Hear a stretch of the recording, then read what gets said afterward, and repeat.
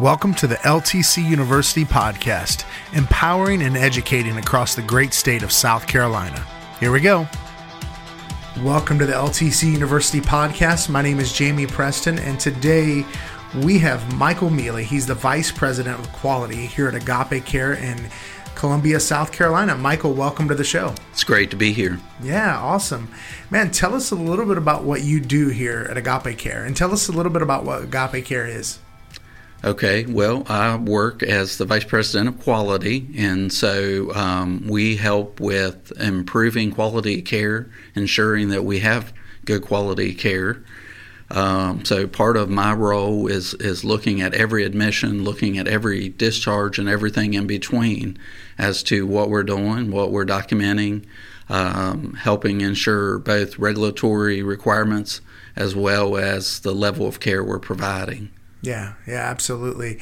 And as you know, every hospice, they all do this similar thing, as hospice Absolutely. Care providers, but they're not all the same, as you Correct. can attest to, I'm sure. Absolutely. Yeah. So you're going to be talking about something that you guys are doing, and can you tell us about the Alpha Hope test that Agape Care South Carolina is participating in right now? Absolutely. So we've been so honored to be part of this. And basically, we're one of 20 hospices across the nation that's participating in this with CMS, which is being conducted through ABT that has been contracted from CMS. So this has given us an opportunity to be able to help develop a much more enhanced quality tool to have better quality reporting, which we're a big fan of. Yeah, absolutely. That's at the end of the day, that's what you want. You want, top-notch care that's going to actually really help people, because it can get sloppy, Absolutely. Especially in a big organization. Things can, fall by the wayside. Old habits, especially when you're bringing people from all over and different things. So having that standard is just so important. That's right. One of the things that you mentioned just a minute ago was talking about there's a difference from hospice to hospice. Mm-hmm. So one of the things that we really love about this enhanced tool that hopefully will be coming out soon, once this test is completed, it allows much more transparency for the general public and other referral sources. So it takes some of the guesswork out of, what type of hospice do you want your loved one to go with? Mm-hmm. Yeah, and especially in South Carolina, where it is just a plethora of hospice companies. I know, I live in Charleston, and I think there's like close to 60 different hospices. Where other states like North Carolina that has a certificate of need, you're only going to get a couple in your region, or wherever you live. In South Carolina, it's much more important to know who you're getting care from. So, absolutely, Michael, tell us what the word HOPE, the acronym, represents. Great question. So HOPE, as the acronym, was developed to represent hospice outcomes and patient evaluation. Which is an interesting word to use too, because a lot of people think of hospice and they don't think of the word hope. They put that term hospice with something that's negative, but it's really not. When you really get in to find out what hospice really is and what it really does, it is hopeful. It does bring hope. Absolutely. I think I love the way you put that, because I think at the end of life, everyone's entitled to still having hope. Mm-hmm. And there's always hope. There's hope to give people the best quality care and to help them meet their goals of care at the end of life, things that they want to achieve in those final days. Mm-hmm. So there's hope to take care of their symptoms, to help them do whatever they would like to do in the final days of hospice. So, if they want to spend more time with their grandchildren, mm-hmm. if they want to set up some type of other legacy type things that they feel that they didn't get finished with in their life. We want to be part of that. Yeah. Yeah. And you see so many, in the past, I've seen different people that have gotten to go see other family members that they didn't, they wanted to see before they passed on. And it's just such a great thing. And another thing with you guys, speaking of words, agape, it's the Greek word for love, Exactly. And man, when you think of your guys' name, love, care, and when you bring an aspect of love to that, to really help people and to love on them and love on that family that you're serving, is just remarkable. And then to bring that hope for them, for the patient and the family. Tell us why Agape Care wanted to be a part of the Alpha Hope Test.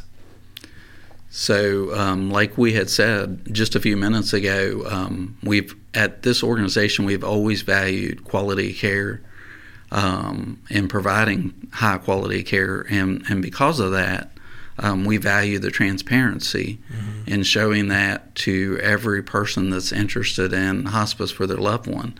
And hospitals and nursing homes and physicians, they want to make sure that they're selecting and working with the highest quality hospices that are out there. Because in reality, if we went around to every hospice that operates within South Carolina and outside of South Carolina, I'm sure each of those hospices would tell you we're the best hospice, we provide the best care.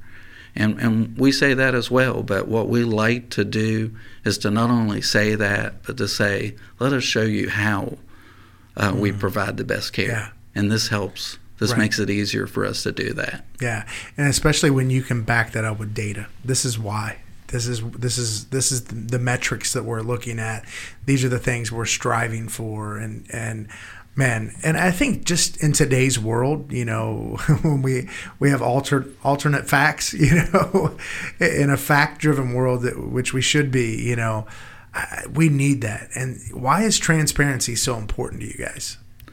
So it's important because it really tells the story of the type of care that we provide. Yeah. Transparency not only tells the public, but transparency also helps us to be better, continuously improve. Yeah. Without having transparency, without having ways to measure things, it's really challenging to make improvements. And so we feel that we can always continue to improve. We can always continue to be better. And we want the public to know the difference when they're selecting a hospice. Yeah, absolutely. And I think just that aspect of accountability, and people kind of run from accountability sometimes. Right. But man, it just makes you better. It makes you grow. It points out things that maybe you don't like about yourself, but man, it makes you get better at those things. It makes you find help. It makes you just become all around, better. And I think it's just admirable. And I think to me, that's what I would be looking for. Somebody who wants to get better. They don't have to be, maybe they're not even the best, but man, if they're striving for that and they're looking to be the best, man, to me, you just can't get any better than that. So I think that's amazing. Well said. Yeah. So provide us some background on what is available right now for the public.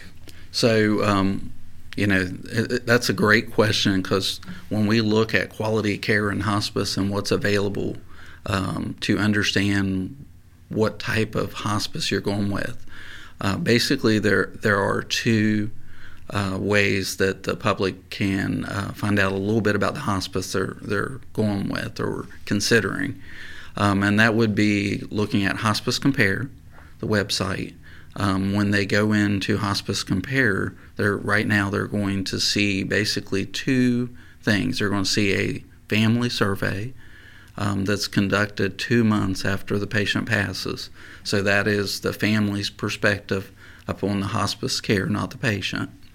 They'll be able to see the results of all the surveys that's been completed within the past year, and it tends to be a little behind So you may see 18 to 24 months out. And then secondly, they're going to see what's called hospice item sets, which is basically just 7 different ways that they look at the care that's provided on admission and the care that's provided in discharge, which is a great segue to say, what you can see whenever I'm telling you that is there's no data that the public can see what's happening from admission all the way through the time that we have that patient on service until discharge. So currently, what's available for the public to look at only tells us a picture of what's happening on admission and what's happening at discharge. Mm-hmm. Yeah, it's just there's so many things there, so many different. When you see a survey, I've seen some surveys in the past, and you know what people like, what people don't like, because everybody's different. How do you guys strive to, when there's so many varieties of types of people? Some people are very private, some people are very open, some people have huge families, and you're dealing with aunts and uncles and cousins, and how do you guys work to kind of hit all those points? Well, I mean, one of the things that we try to focus on when we're providing hospice, caring for the family is every bit as much important as caring for the patient. Yeah. So, we often will talk to nurses and aides and social workers and chaplains to make sure that you're touching base with the family members and how the family members are doing as well as the patients. Mm-hmm. And so we really, I've been in other sectors of healthcare, and hospice is probably the most inclusive of the whole family unit, treating not just the patient, but the caregivers that are taking care of that patient in the home or facility, helping to assist with care. So we put a lot of focus on that whole family unit to help answer questions, deal individually with their anxieties, because some families and patients want a lot of information, and they get relief from knowing a lot of information about what to expect, what's happening. Other family members may get anxiety with too much information. So it's about having individualized care for that patient, that family, and their needs. Absolutely. So what is the time frame for the Alpha Hope test? So the time frame, this started in August of 2020, and it runs until January the 1st, 2021. Okay. So we're running right up to the end of it now. Mm-hmm. Yeah. Yeah. What are some of the things you're seeing right now? So some of the things that we're seeing right now with the test, as far as how it's working and what it's providing, we're seeing much more objective information coming into the caregivers because it really takes us in an enhanced view of the assessment. So where we're already doing assessments and we already have some of the questions that's being asked, it really takes that a step further. So it's able to give us more information about what that picture looks like with the patient. Yeah. And that's very helpful to the nursing staff, the chaplains, social workers, and even the aides taking care of the patient. And speaking of that, there's so many aspects to hospice, so many different positions. Kind of give the listeners, a good broad range of kind of how many, you're talking a lot of different services you're providing in one service. Talk about the different positions that you guys have that are part of this. Okay, yeah. So, well, as far as like within the Alpha test, officially we have the RN case manager. So there are 2 RN case managers on each team. We have 2 teams participating in this, and we have 1 chaplain, 1 social worker that make up the team participating with the Hope test. And so each of those disciplines have a different role to play with helping the patients and the families at the end of life. And so, the RNs, where they may be more focused on symptom management and helping the patients that are starting to have some symptoms, what medications will work best, while at the same time trying to consider the goals of care for that patient. So some patients may have a higher tolerance of pain, and they may want to be much more alert to do certain tasks in their final days, and other patients may have a much lower tolerance of pain. Right. And their goals of care may be, I would be okay with, not being as alert, but having less pain. And so one of the things we want to do is we want to find out by asking questions of the family members. What is your goals? What would you like to achieve?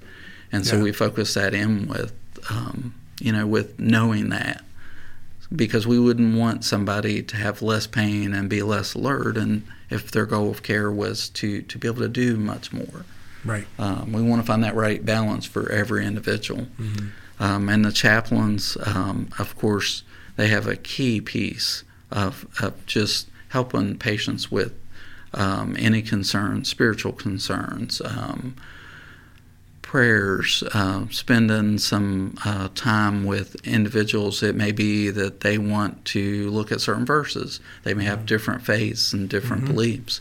And so the chaplains are trained to be able to work with different belief systems. Yeah. Social workers, they really handle everything in between, like symptom management and spiritual, which sometimes there's even some spiritual overlap with social workers. Right. But they're looking at the needs of that patient, that family. It can range from anything from needing small things in the home to needing a ramp put into the home to help assist the patient. Right. Getting in and out of the home at the end of life, to having discussions with them about their anxieties and about how they're feeling, to help them with that. Yeah. Yeah, there's so many aspects to it that people don't realize, that there's just so many different things.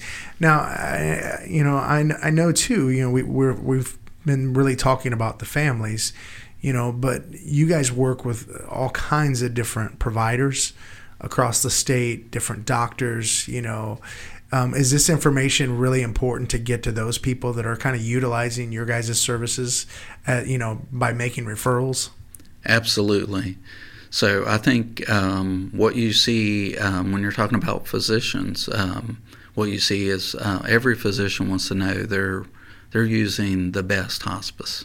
They want to know that if they refer a patient of theirs, and often they may have taken care of that patient for years. Yeah. They want to make sure that that patient's going to receive the best possible care at the end of life. Some physicians continue to be the attending. Some physicians want the hospice medical director to handle more of that care at the end of life. And secondly, they want to make sure that that they are using data. I think everyone has become much more keyed in to look at the internet to search out, who is the best hospice and why are we going with this one? Yeah. It's very important to physicians. They have data that comes at them every day. They're all used to being on similar type data that tells the public things about physicians, and when you're going out to look for a physician. So they look for those same things. Right. Absolutely. What kind of challenges have you guys faced while participating in this test? So there was definitely a learning curve in the beginning for the staff, because it is very different, much more enhanced. There's a lot more gathering of numerical rating of different tests that really give us great objective information. But they had to kind of climb that learning curve in the beginning to using this. And secondly, I would say, just the fact that they're doing 2 assessments. So we still have the old assessment that we're required to do. So each patient that agrees to be part of this study, Basically, we're doing the nurse, the social worker, the chaplain's coming in, and they're performing 2 assessments. So it's kind of double work. Right. And they're doing all of this while all of us are dealing with this pandemic, which makes everything each of us do every day, it makes it much more difficult. Yeah. Now, you guys are one of the largest hospices in the not in the country, but the state of South Carolina. What branches, in South Carolina are participating in using the Hope tool? So we have 2 branches, the Spartanburg branch and the Greenwood branch. And within those branches, not everyone in the branch is participating. So we have, in each branch, we have 2 RNs. We have 1 chaplain, 1 social worker. Okay. Gotcha. And I'm sure that gives you much more concise data. They're asking the right questions, and yeah, it makes it a lot easier. Absolutely. So. Yeah, you always want, it's always so much easier to have small groups and to be able to focus in on those groups as to what are you witnessing, what challenges are you having. Right. Because, at the end of this, when we get to January the 1st, the most important piece is, sure, there's learning throughout this process, but do we find that there are things in this process, in this assessment tool, that have opportunity for improvement? Are we seeing some things that's going to make care more difficult? Right. Or is it going to supplement the care we're providing? And so I think, CMS has been clear, and ABT being contracted from CMS has been clear. They want to, as much as possible, they want to take that burden off of the nurses, sure, the social workers and chaplains coming into the home. And so they've tried to build this in a way that is utilizing what they're already doing, but enhancing it. Yeah. And then I'm sure once the test is complete, then you got to interpret the data. That's right. That's always fun, and putting those correlations together, those those things that match and don't match, and then providing some processes to make things better. And that's what it's all about at the end of the day. Absolutely. Yeah. Michael, thank you so much for all you're doing, and I know this is making Agape Care a better place to work, a better place to provide meaningful work for people, and to provide care that's going to change people's lives. It's going to help people. It's going to serve so many families, and I know just from working in hospice in the past, you may forget a patient, but that patient never forgets you. They never forget that nurse. They never forget that CNA. They never forget that social worker and chaplain and so on. You really do get to make a difference. And thanks for all you do and all you guys are doing at Agape Care. Thank you, Jamie. I'm glad to be a part of it. Thanks. Just a couple of announcements. Every single month, on the first Monday of the month, we have an event called the Community Leadership Assembly. You are invited, especially if you're an assisted living administrator or skilled facility administrator and a social worker. You can earn up to 3 CEU credits at this event. You'll hear from a couple different speakers, and we're going to provide lunch for only $10. You don't want to miss it. So make sure you come to 1626 on Main in Columbia, South Carolina. You won't regret it. Also, if you'd be so kind to write a review for the LTC University podcast, give us a 5-star rating. We would really appreciate it. We'd love for you to check us out on social media. You can go find us at LTC University on Facebook. We appreciate you. Thanks for listening.